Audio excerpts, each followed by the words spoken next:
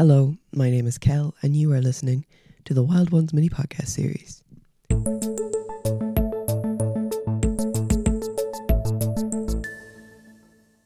Our theme was a continuation of the I Choose to Challenge theme with a focus on reimagining education. We were thrilled to have guest speaker Famida Nahid with us. Famida has been living in Cork on the north side for the last 13 years and is a registered teacher with the Teaching Council of Ireland as a subject specialist for the subject of history in secondary schools. She believes that the challenge is how to apply the cognitive approach to schools so that it replaces the behaviourist approach, and that we need to know about the brain to involve it in learning because everything we say is directed by the brain. Here's what she had to say. The real challenge, which was given to us, maybe only the speakers or rest of us, was that what kind of educational challenge you find in education system. And education system mean the education system in Ireland from my experience, and the education system I had previously. And then as a mother, the challenges I found in the education system, because my children, my eldest, she just going to start her first year in September. So the thing is, that I believe that education system is not linked with a practical approach. This is the first thing since I came in Ireland and I found it that, this system or whatever the system, it is not linked with a practical approach. Still, the memory is an important part of intelligence. It's one same universal exams for same class. Inequality, socioeconomic status, and its effect on children development is not addressed by the system. And even now, Sheila was talking about her own learning experience, when we were in the breakup. And at that time, she told, she didn't like the school because of all the stress factor and everything. So what happens, we all have different kind of stories from our own experience and from our own perspectives. Even after having good qualifications, good grades, adults are suffering from mental health issues. Because, we in our group, we discussed, what kind of mental health issues we had been.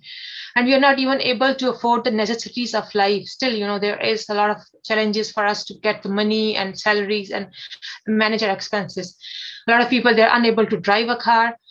A lot of us take a lot of time to adjust in the uncomfortable environment.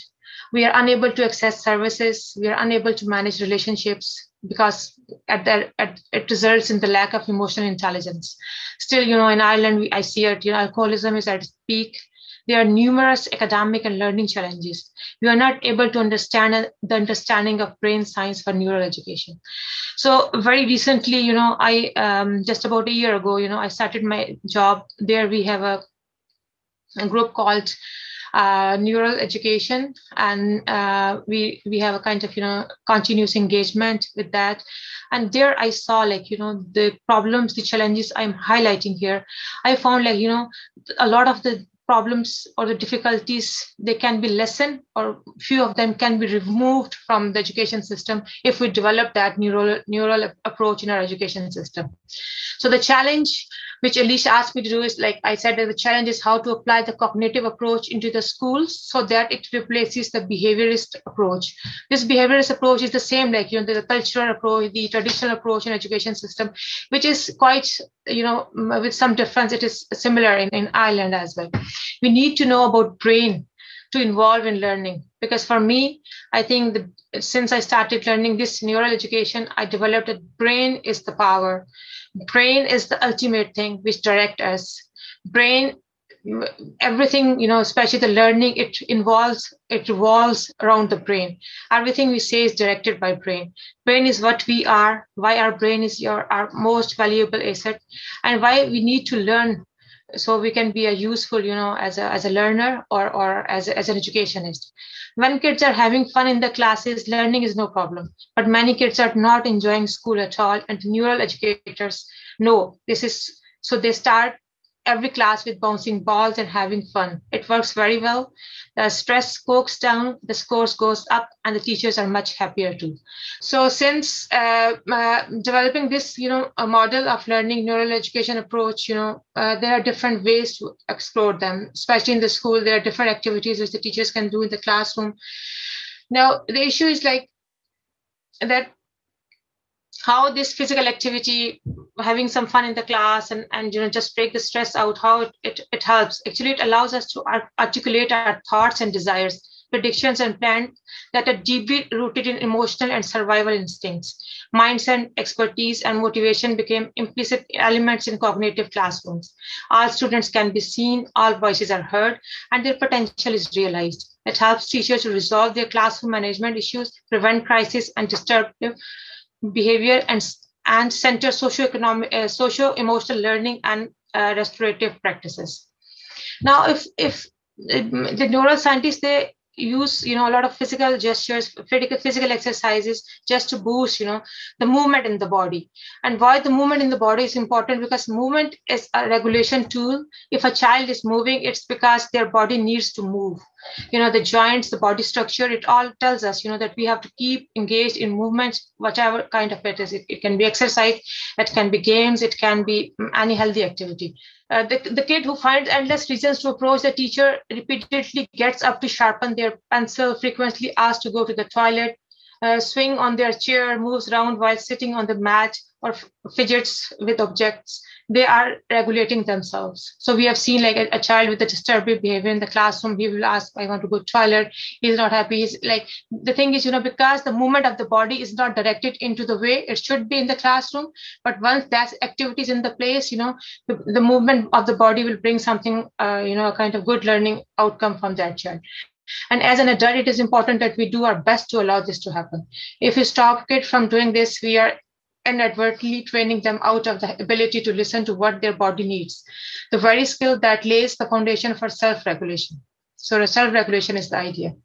Now, if we look at the brain, if we look at this neural science concept, there's a concept of amygdala hijack that is very, very important. This is the amygdala, which is the part of the brain.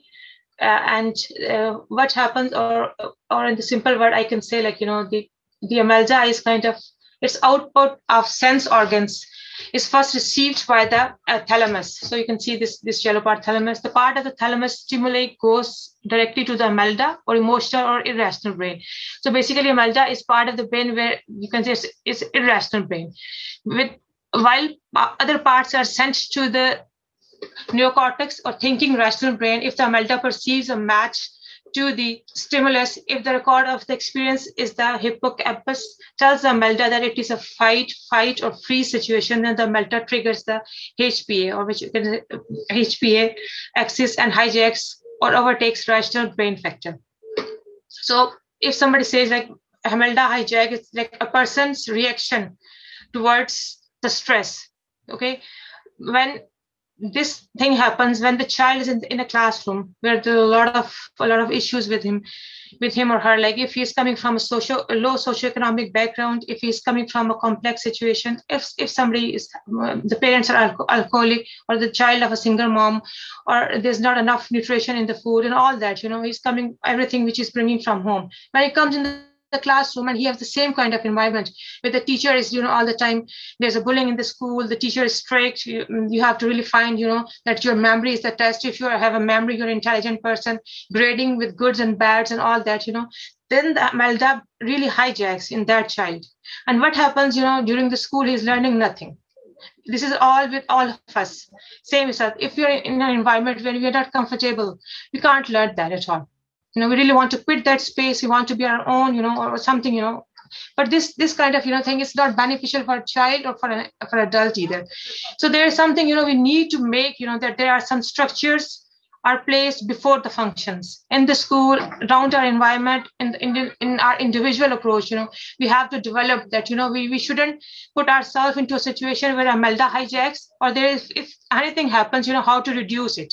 So the neural scientists, they, especially in America, they have done a lot of work, and this is something I think we should have to bring this thing into the education system of Ireland or whatever the part of the world, because it really helps, to understand, that how our body will work according to the brain, and how can we bring the brain from this amygdala hijack to a situation we are all in a comfortable situation, and then the real learning will be developed. But the thing is, after having somebody coming from this background, when the same child goes back to the home and he has the same environment, same parents, no food, all that, his life is in constant, Melda hijack situation. And at the end of the day, we say that, oh, he's a bad boy, he's a good boy. But the thing is, we are not realizing that because we are not giving enough potential to the brain of that child, we are not creating that structures before functions where we can realize that, no, there is something, there's a serious problem which we need to address. So this is something, this may include being aggressive. Like a lot of children we have seen, like, they have these kind of issues in the classroom. They're being aggressive, argumentative, violent in a manner that dramatically out of proportion of the situation. Like suddenly they talk, they start shouting.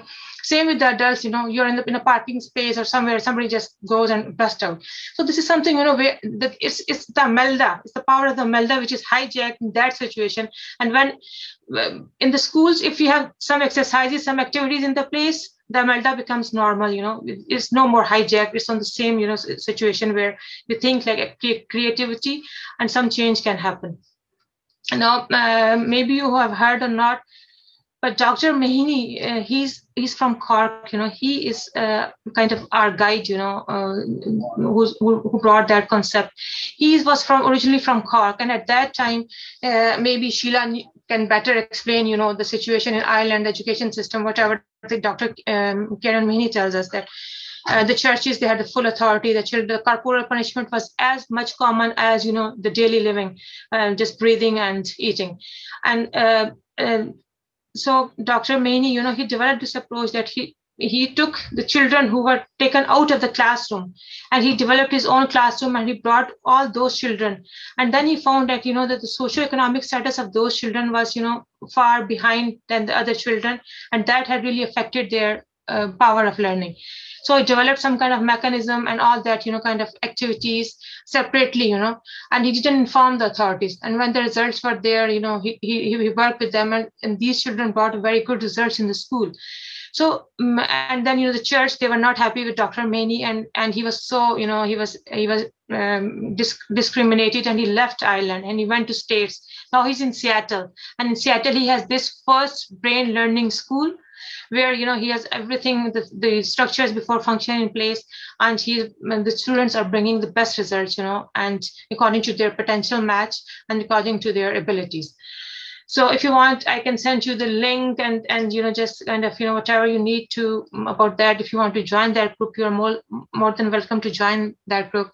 And if you need any other information, and there's a book, the name is Brain Centric Designs. And that book is so good and powerful. It simply explains, your own situation, which is not only it's kind of learning environment for every individual, not in a formal settings or informal setting. But I applied that brain centric design into my own life, like, for my own children in the house and on the workplace as well. Thankfully, at our workplace, whatever the designs we use in the company, they are mostly, they're all designed from that. And Dr. Mahini also works with Amazon and different, international companies where they tell, the learning model based on the brain-centric design and how they are so powerful and so easy that, your brain adjusts all that and you really absorb that, into your daily practice. So it's very good, like, if you want to have it in our own capacities. So if you look at the neuroeducation, there are so many values which are part of that neuroeducation, scientifically proven, brain-centric base and all that. But if there are some good quotations I want to use here, like if speaking kindly to plants helps them grow, imagine what speaking kindly to human can do. So there's something, a power of the words, as making them as a value, because this is something your brain, even you're a furious person, if you're a bad person, but you are good with some people, because those are the some people you are cared for and they care for you. They give you the love, they give you the passion, they give you kind of energy. Same like your mom, you are always happy with your mom because, like there's some space which my mom is giving to me. So emotional intelligence, based on the relationships, engagement and all that. So that's so powerful. And then children who develop inside environments with never-ending fear are not able to regulate their nervous system, because nervous system needs space. It has its own demands, it has its own needs, it has its own functions, which are not my choice, your choice. They are something which we make as human beings, no matter which color, which race, which geographical location you are. But this is something which has a universality and which is so unique, which we need to understand into that. And same is like children who is not developing inside, who is living in the situation of fears, his nervous system will be kind of whole nervous breakdown and learning breakdown. And we punish that fear because we only look at behaviors. Schools can be the safe places where we model the neural exercises for regulation. Then if you furthermore to this brain power, respecting a child teaches them that even the smallest, most powerless, most vulnerable person is worthy of respect. So the concept of individualism, every person is important. And in the scope of learning and in practice, as a member of community, as a member of a global community, and that is a lesson our world desperately needs to learn. This is something, which is vital into that. We have to see, how the human beings and how the animals, their stress response. So he's a neuroscientist, and he developed, how the animals, they perceive their threat and their frequency and everything. And they did a lot of research on monkeys because they think monkeys' brain is closer to human brain. And how the stress they see and how they try to be protective and proactive and all that. If you want, you can watch it later on. I can send you the links. But mainly, the thing is, we have to make that the core values of human beings is something, which should be we should be given the idea of the brain centrality.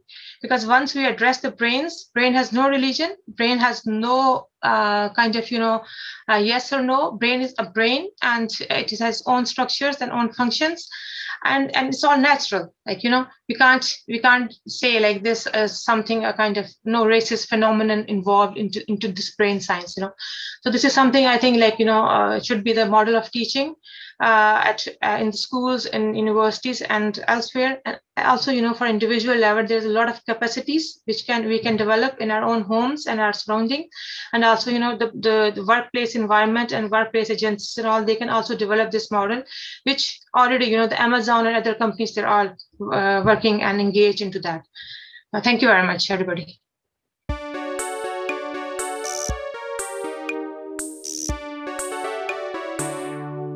A short time after the salon, we asked Famida to give us her thoughts about the experience.